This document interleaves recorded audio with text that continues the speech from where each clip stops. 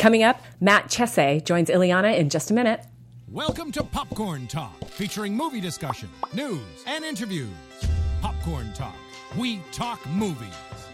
And now, it's the I Blame Dennis Hopper podcast, starring Ileana Douglas. Eavesdrop with Ileana as she interviews Hollywood's most prominent players about filmmaking, acting, and what really happens on the set of your favorite flicks and TV shows. Hello, everyone. It's Ileana Douglas. Welcome to the I Blame Dennis Hopper podcast. Hello, Tamara Berg. Hello, Ileana. My lovely co-host, Tamara Berg. We were saying we haven't seen each other in at least a week. I've been watching you talk to other people a lot, so I haven't actually been able cheating to, on you. haven't been able to talk to you directly much lately. It's funny. We're speaking to an editor, so we're going to clip this along today. Yes, we are. He is mid-work. Matt Chesse, I love it. He's literally working, and he has come to the I Blame Dennis Hopper podcast from the edit bay, and he's going back. We talk movies. This is the place to be. Next week on the show, I'm going to do a big plug for John Landis. We're very excited about that. Long-time friend, John Landis. I've told a couple of people, I went to a party last week and told a couple of people that John Landis was going to be here, and they were like, I know. And our friend Joe Dante is very jealous. He said, you're going to have a competing werewolf director on. Right. We have to have Joe back on. Yes, we do. Before we officially go into summer hours, because we love Joe because he's one of our first guests. Okay, I want to get right to it because I bragged on the Facebook Live. You know, I'm not much of a ranter or a spouter offer, but I must. I'm not like a sperm whale that's spouting off. No. But anyway, I have to say, okay, I went to the, in my leisure, I went to the I'm officially like an old person, I guess. I went to the Tom Jones concert. Woo-hoo! I went to the James Taylor. Nice. It's not unusual, right? Concert. Hey, yes. Nice one, John. And I thought it was just me, in front of me, literally the entire concert, the people in front of me, it was dueling.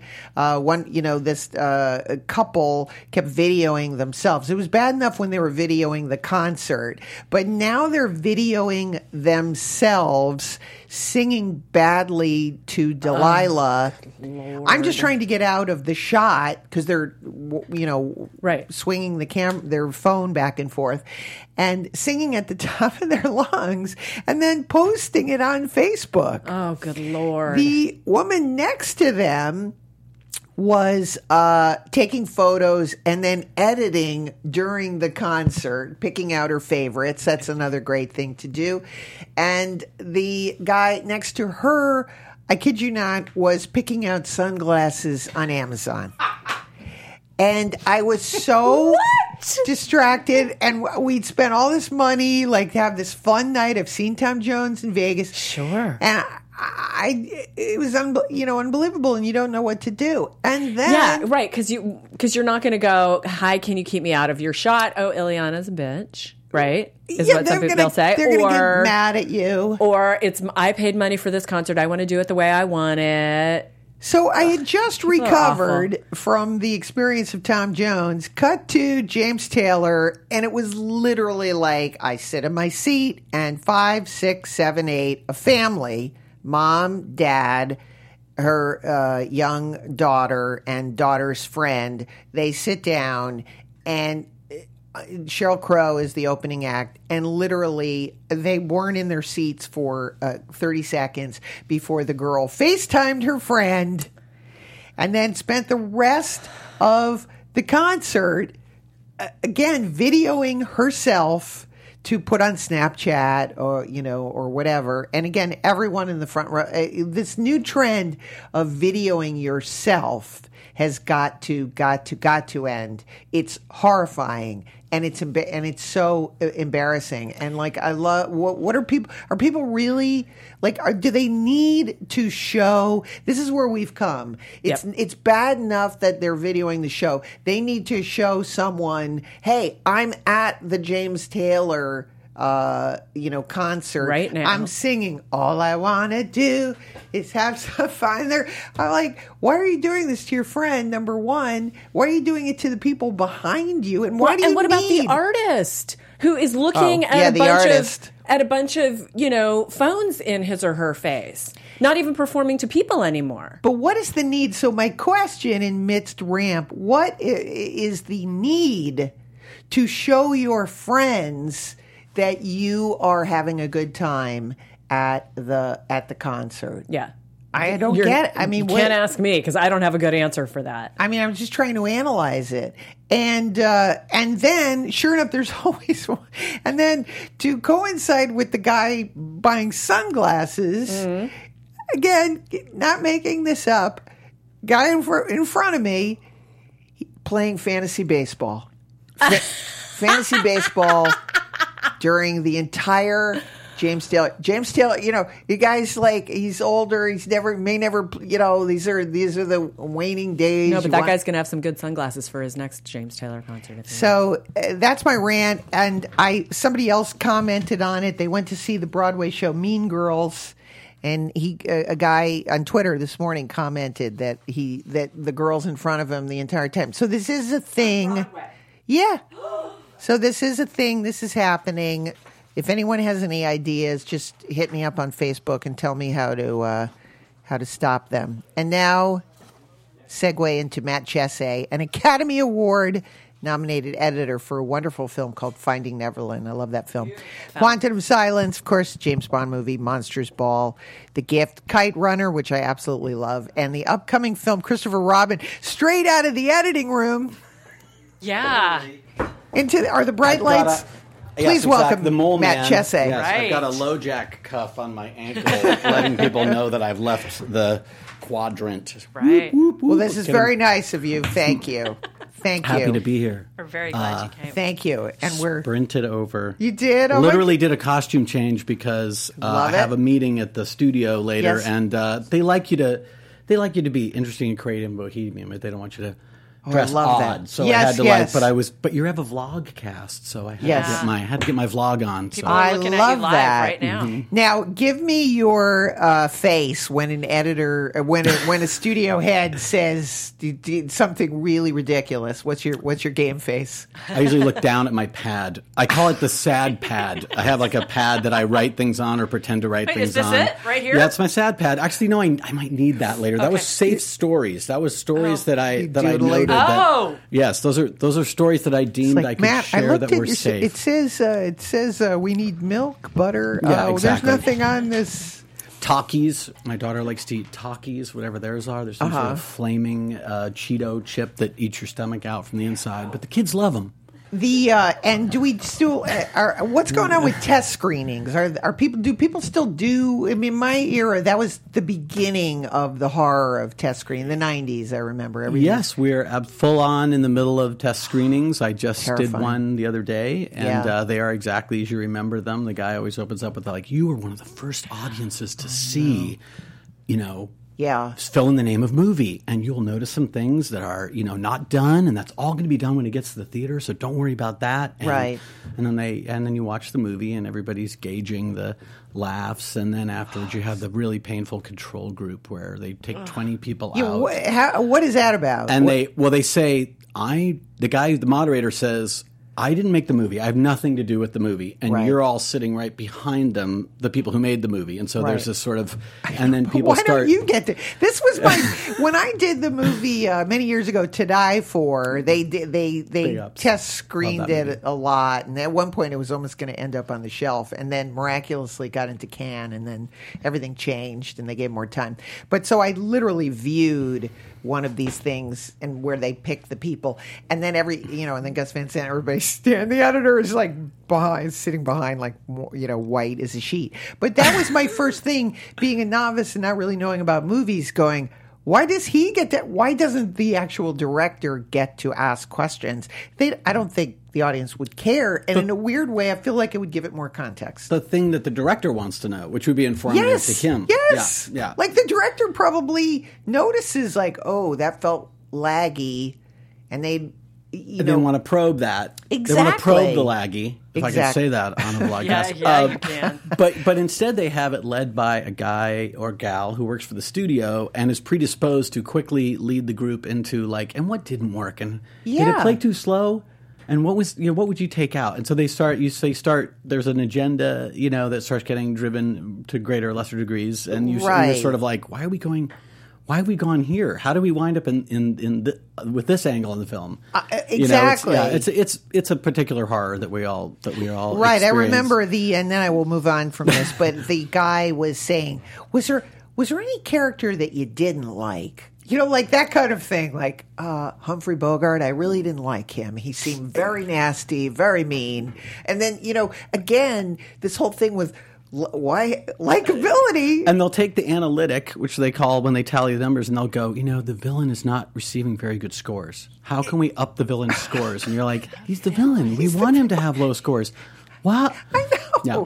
So that was it's remarkable. I thought that was. I've worked with certain directors who really know how to read those sheets, though, and they won't pay so much attention to the tally and the numbers. They'll actually read the sheets, and they'll read what people are saying, and they'll read between the lines, and they'll glean what they want to glean, and they'll use it to empower the movie rather than just kind of taking the directive, because you can really misinterpret those things. Can I tell you that a director named Martin Scorsese and Thelma Schoonmaker, who know a thing or two about movies, they used to just read the cards and laugh. They would laugh.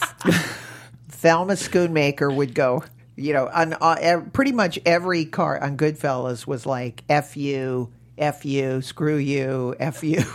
And they would laugh and laugh and laugh. And people will write the wackiest stuff. Like, I worked on a Nicholas Sparks film called The Best of Me. It's like Nicholas Sparks, like a chick flick. And rom-drom, right? I guess you would say. Yes. And we had a note in one of them that was like, why did he leave the book on the engine? And we were like, what is that? When is there a book on an engine? I don't even know. Like, it was, and the person was infuriated. And it was like one of the reasons they were bringing it down. What frustrated you about the movie?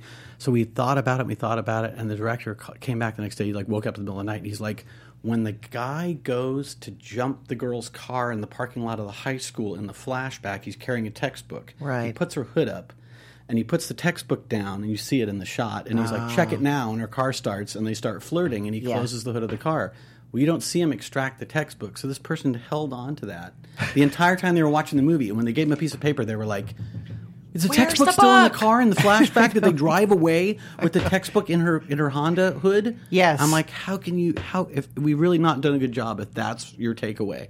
That was the thing that you were most bummed about. Well, I think that person was a librarian. Well, people seem to delight and find if they can find some sort of crazy flaw or whatever. Anyway, I love all this inside stuff. I'm going to go back to all inside. I'm deep inside. We're deep cuts here. We are deep cuts. That's my whole thing.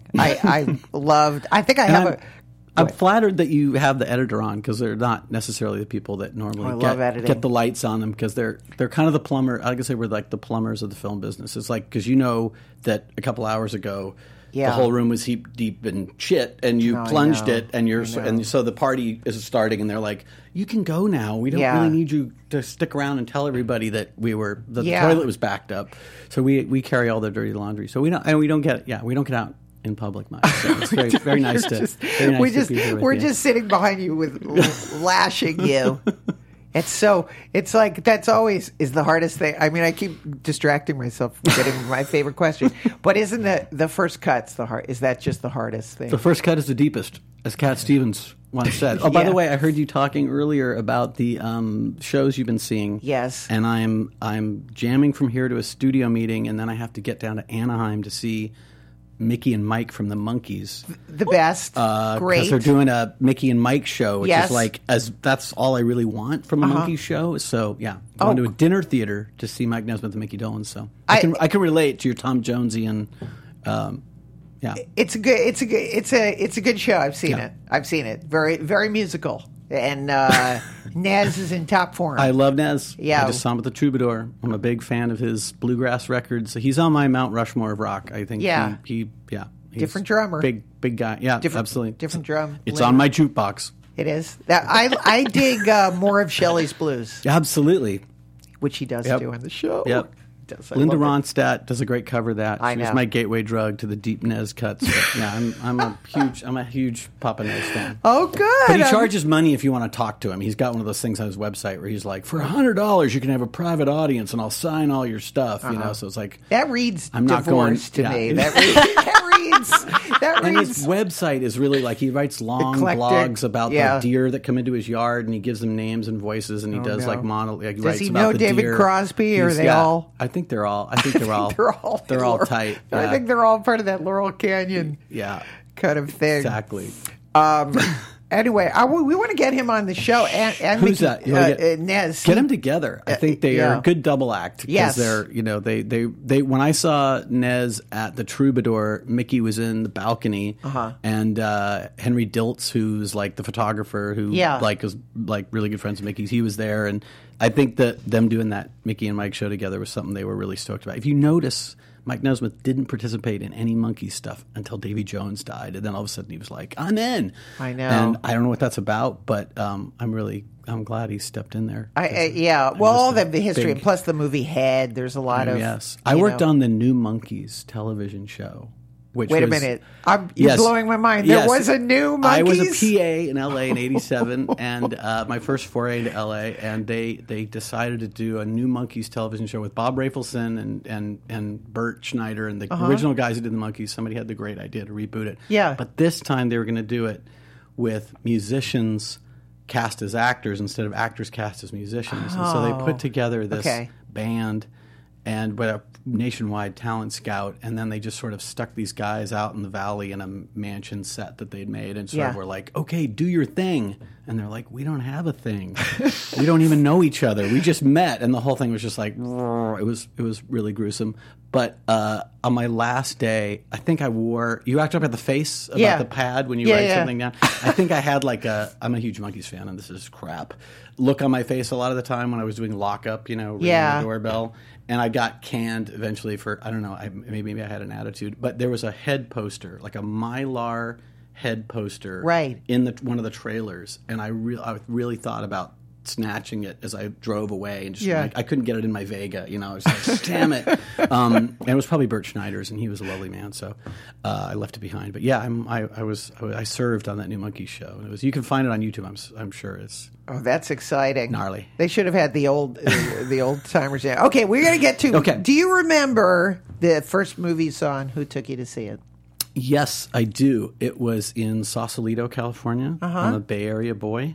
Beautiful. Love Sausalito. I actually went to high school with your producer's husband. Okay. Fantastic. So Concord YVHS class of 84. CHS. Shout out. She went to Concord.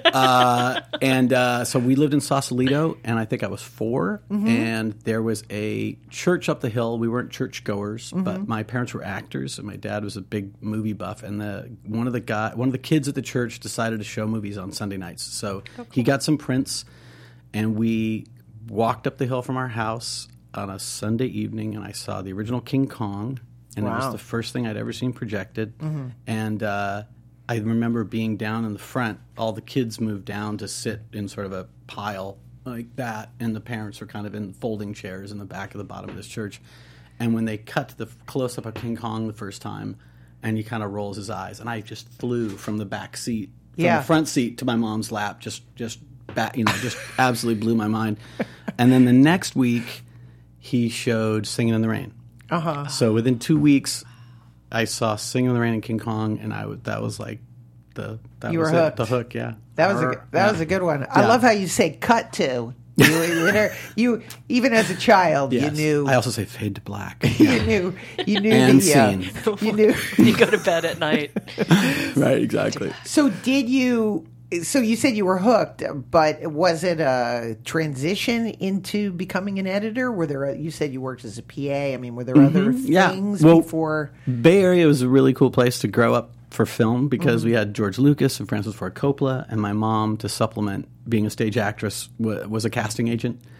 So she worked at this company called Brebner, which was the big casting agency in the 60s and 70s and 80s in San Francisco. So they cast Bullet and Harold and Maude and Take the Money and Run and American Graffiti and all the Dirty Harry movies and Streets of San Francisco. So it was very, I was very like aware of what was going on. So it was like being in LA, but getting to be in San Francisco. There was a lot of film culture, and I got to see movies coming a long way off, and then go see them. And my parents were not filtering, like a lot of parents in the 70s, not filtering what they were taking me to. So I'd go see Nashville, first run, and be like, it's just that time. They just drop you in the. It's like throwing you in the pool. You'll swim to the side. You'll figure it out. It was like, why did they shoot the lady? She was just trying to sing. It was intense. Film going in it was like Russian roulette. You just didn't know what your parents were going to drop you into. My mom and her friend. I've told again this story before. Like, thought it would be a great idea. We went to see El Topo.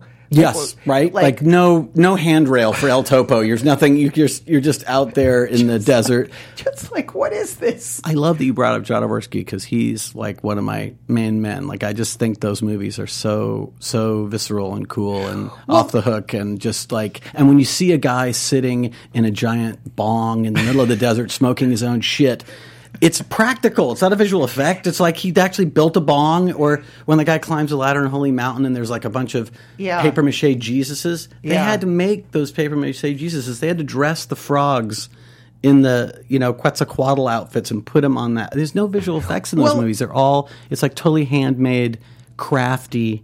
I love those movies. It's an interesting thing because, again, I grew up in the era where, children were, seen and not heard, and you accepted that. And so, again, if somebody took you to the movies, it was accepted that it was not understandable. And they didn't check in with you about it. It's just they talked about it.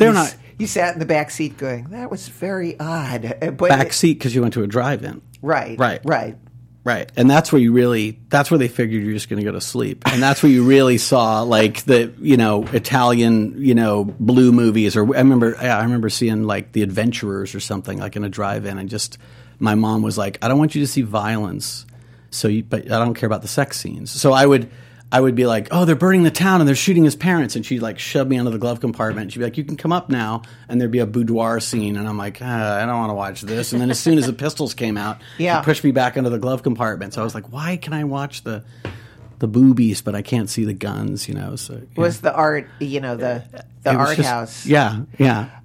So all of this is seeping in. And did you ever visit any of these sets? I mean, my God, you mentioned all these. Well, I have a good story about the Bay Area film business. My dad and my grandfather and my uncle are all in THX, the George Lucas film, and they have lines. There's not a lot of lines in THX, but there's like a prosecution scene where Robert Duvall is getting prosecuted, and he doesn't say anything, but like my dad's the prosecuting attorney, and my uncle's the stenographer, and my grandfather is the defense attorney, and so they have this scene together. It's like a family film, and it's like all three of them. And I remember them coming home from the set, and they'd all been shaved bald. They were bald anyway, but they had really taken all their hair down, and they all walked onto the porch. And I opened up the door because they'd been down in like Stanford or something for a couple of days shooting, and I opened the door and I went to my uncle, and he was like, I'm like, Dad. And he's like, I'm not your dad. And I went to my grandfather, and I'm like, Dad. And he's like, I'm not your dad. I'm like, Dad? Like, but they were all back from THX. And I remember that very clearly. And then I think we saw the movie, and I was like, what was up? What was that? Now. So, yeah, I mean, I was definitely soaking in all that stuff as a kid. And if I watch anything movie that was made in the Bay Area in the 70s or 80s, like American Graffiti, anybody who opens a door, drives a car, gets shot in a dirty hair. I can tell you, Bill Jelliff, Chuck Dorset. I know all the extras names because of the casting agency. So, I love stuff like that. Yeah. And so then basically, did you go to film school? You would commercials. I did. I worked in commercials, and I kind of worked my way through school doing PA work and working on like a Whoopi Goldberg movie or a car commercial. They shoot a lot of car commercials in Mount Tam because there's a lot of windy roads. So I made a beautiful $1 in the film business, staying in San Francisco, and went to SF State and studied. Go Gators! Yeah, go Gators! Woo! I have a good Gator story that you can come back to. Remind me of that. But I where was I going with that? No, it's all right. Go Gators. You were driving commercials. So I basically made my way down here because I got on the good side of a director who met me on a set and was like, you should come to LA. And then I sort of my brother likes to say that editing found me rather than I found editing. And how did you meet Mark Forster? When I moved to LA, I was working for a TV commercial director named Peter Kagan, who kind of put the finger on me in San Francisco and was like, "You've got it. You've got the shine, and you can come to LA and do anything you want." Well, that's true with editors. It was really, and when somebody when you get the big beckoning finger, I've learned that you should take it. It's a very directional moment, fated moment. So I moved to LA, although I didn't really want to, and so I worked. I started off at the production company, and a friend of mine who was also a PA went. He was a screenwriter and had always been a writer, so he went that way, and I went towards editing. And then at some point, he met Mark at lap dance, slam dance. Some dance, lap dance. So one of the dances festivals that occur in a small area of Utah. He went to a dance festival, and he came back with this relationship with Mark, and they wrote a script together. And he showed me the script, and I was ready to. I would sort of cut everything but a feature.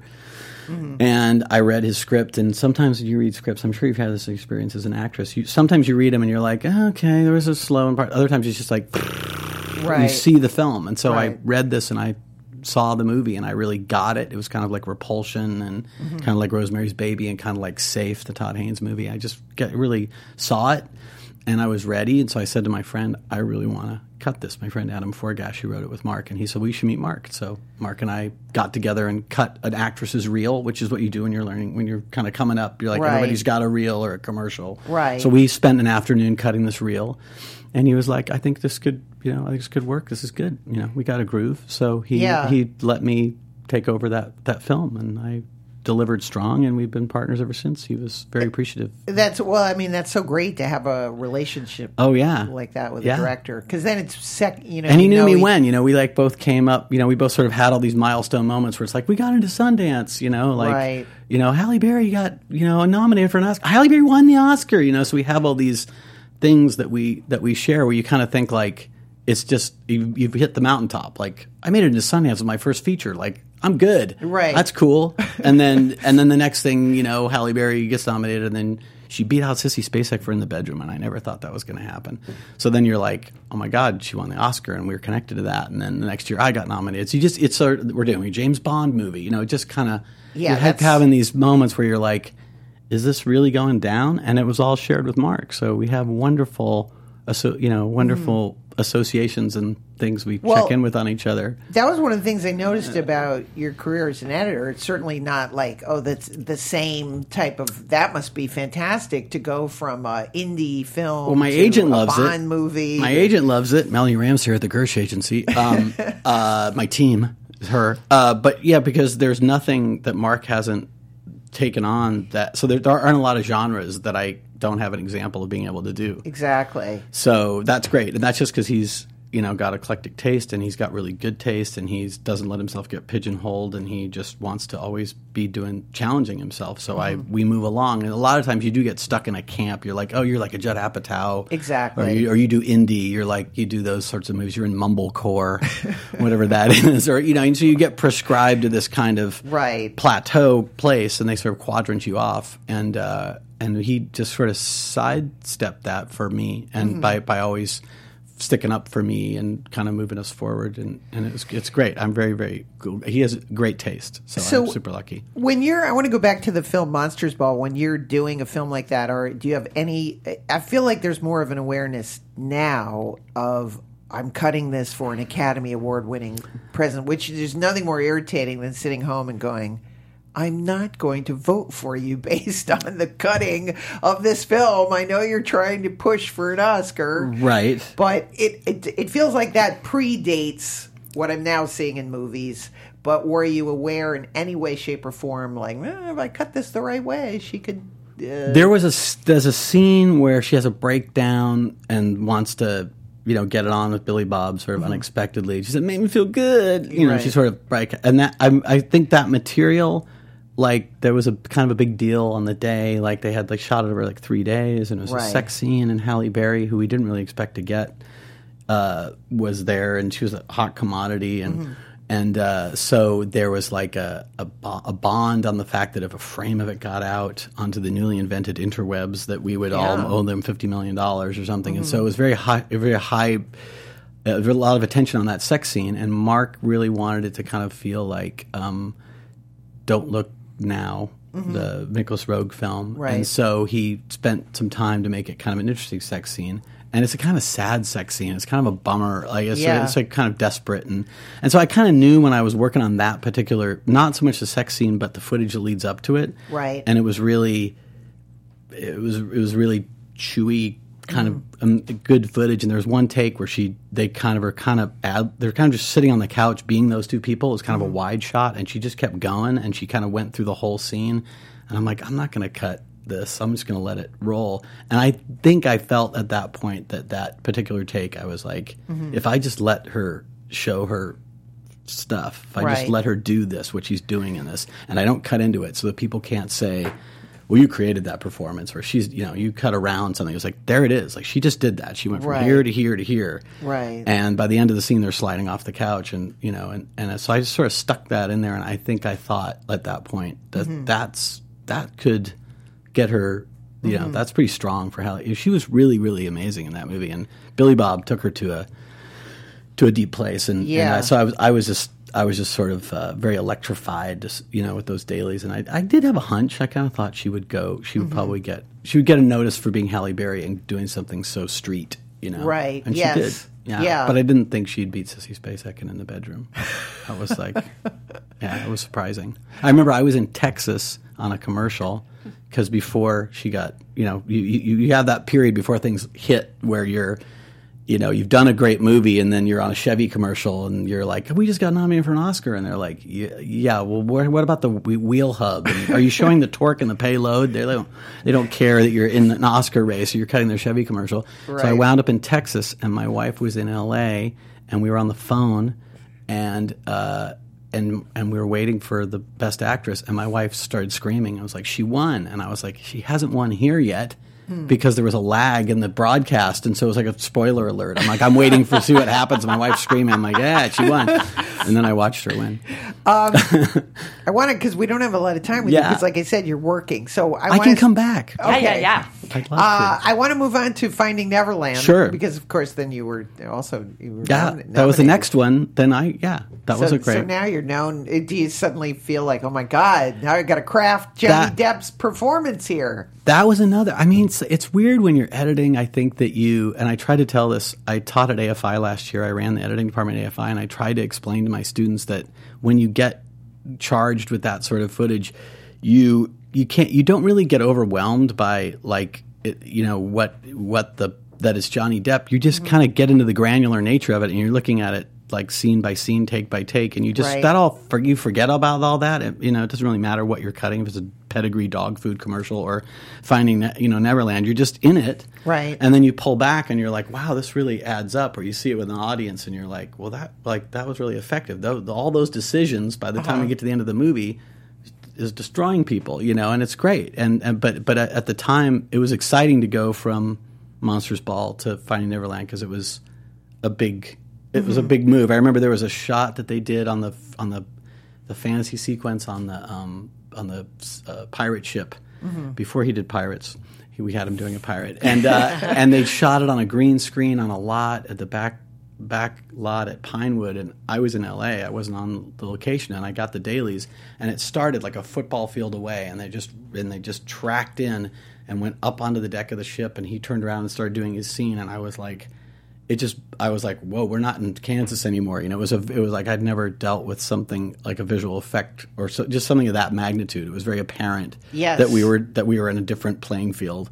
And but then after a second, you're just like, but what's the best take? And you just move on, and you're like, where? Do you get into the groove of that person? Because again, there are some Johnny Depp movies, when you think of like Ed Wood, and I love Ed Wood. He seems to just need a breathing element, and then I saw him in like Murder on the Orient Express, and I just thought, that's not how you use Johnny Depp. Just like cut. Like he never really got to do anything. Right. He was like, he was sort of like stunt casting or something. Right. I feel like he sometimes needs a prop. Like he'll like to have a gold tooth or like crazy accent, and that movie he wanted to have the big mustache that J.M. Barrie wore. He was like, I want to be authentic. I want to look like J.M. Barrie. And he doesn't not look like J.M. Barrie. So they did a camera test, and they put the mustache on him. And everybody was like, you look like a child molester. And you're going to be playing in a park with a bunch of little kids. Like, you can't even, no, we're not going to have the mustache. So they tore the mustache off of him. Because there was a dicey thing about that movie where he's sort of in the park with a bunch of little boys, and they're inspiring him, and like, come over to my house and play, and but we just totally sidestepped that because of like his connection with the kids. Yeah, Freddie Highmore, who's gone on to do lots of other stuff. Yeah, they did a scene where he wrecks a playroom. He figures out his mom's sick, and he gets upset, and everybody leaves, and he trashes the playroom, and Johnny just sort of sits there and watches him and lets him express his pain. And I think as Johnny was watching Freddie shoot that scene, he was like, wow, this kid's bringing his A game. And I think it sort of shook him out of a place where he might have been coasting or doing. I mean, he was just like, I'm gonna meet him there. Like, he was challenged to honor what Freddie was bringing. And so I think we got a really great performance out of Johnny because those kids were so real that he just kind of was taking care of them and developing a relationship with them and horsing around with them off set. He had a fart machine that he would play, like at a dinner table scene. If the kids were supposed to be laughing, he'd trigger the fart machine. And he got really into shepherding their performances and provoking them, and he connected with them. And I think that's what the movie shows you, is that's all real. He was feeling all that stuff. So I think that's a really true performance from him. Yeah, it's a very honest. Beautiful film. Yeah. And I must discuss The Kite Runner, which is another just incredible film. I can't believe just a complete. And when we were working on Stranger Than Fiction at the time that we got The Kite Runner, and my Markle just, he's very subtle and very low key. I don't want to do an impression of him in case he watches it, but he's Swiss German, and he's very kind of zen, and he's like, we're going to do this book, The Kite Runner. Are you familiar with it? I'm like, yeah, my wife is freaking out on that. We're doing The Kite Runner. He's like, yeah, I just get back from a meeting. I think we're going to do The Kite Runner next. And I just couldn't believe that we got to do that book, because it was such a big read, an important book, I think you could have done something. You could have done the very easy version of that and shot it, in Mojave, and used Ben Kingsley and the brown skin guy from Lost, or just done like kind of a Hollywood version. And he went to Kashgar, which is in northern China, and he cast kids from Afghanistan. He went to elementary schools in Afghanistan, and he brought kids out to Kashgar to go for authenticity. He slept in a yurt above the snow line. I mean, he committed to making something that was authentic, and Khaled Hosseini was kind of his, that was his. He just wanted to please Khaled Hosseini. That was sort of his focal, his bullseye, right? And Khaled loved it and took it to his dad, who basically was Baba, who was the father in the book. And before his dad died, he showed it to him on his deathbed, and it was a very emotional experience. And I wept. I wept. God, it's so sad. At the Avid, if I don't cry, then nobody else is going to cry. So I would just sit there and just make myself cry. Like, I could make myself cry a little more, and I would just, it's like it was a real. That's one of those movies that is like, if you get people emotional in the first reel or two, or at least hitched up, like if you hear people kind of going, then you're like, oh, they're gone. By the time we get to the end of the movie, they're gonna, they won't. So you would hear people in test audiences kind of like, and it wasn't that there was something particularly sad going on. It was just the dignity that the movie gave those characters and the humanity of it, like To Kill a Mockingbird, kind of just dignity. And so even there was nothing really emotional going on, you were still kind of like, oh, the humanity. And I loved that movie. Is there temp music that you use again and again? I can't believe you brought up temp music on The Kite Runner, because that is a very interesting. I used Explosions in the Sky. I almost used exclusively the Friday Night Lights soundtrack by Explosions in the Sky, which is not what you would think you would put on that, but I was listening to it at the time because I just worked with Brian Reitzel, who was a music supervisor on Stranger Than Fiction, and he'd given me the CD. And it's really weird as an editor, I find. Sometimes things find you. You find the things you need, or the things you need find you when you're working on a particular project. And that kind of fell into my transom, and I digitized it with a lot of other scores, but it just kept coming back, and it was not Afghani. There was no three-stringed oud being played, but it was very first world. Right. But it just cut to the heart of that movie, and so I was very committed to that score. I use that a lot. I use that, and there's an Aphex Twin double CD called Ambient Works 1 and 2 that works for anything because it's very non-specific. It's emotional, but it doesn't prescribe the emotion. It's really good. It's really those are kind of crutchy things that I use. No, but, it's some certain things always. Yeah, temp score is a big deal. Huge. Yeah. Some movies without a temp score. Yeah, and we've had a couple of amazing experiences with scoring. I use a company called Ash & Spencer that I met through commercials. They do mainly commercials. I think they may have only done a couple other things. Mainly they've done 3 of our movies. They did Machine Gun Preacher, and they did Stay, and they did Monsters Ball.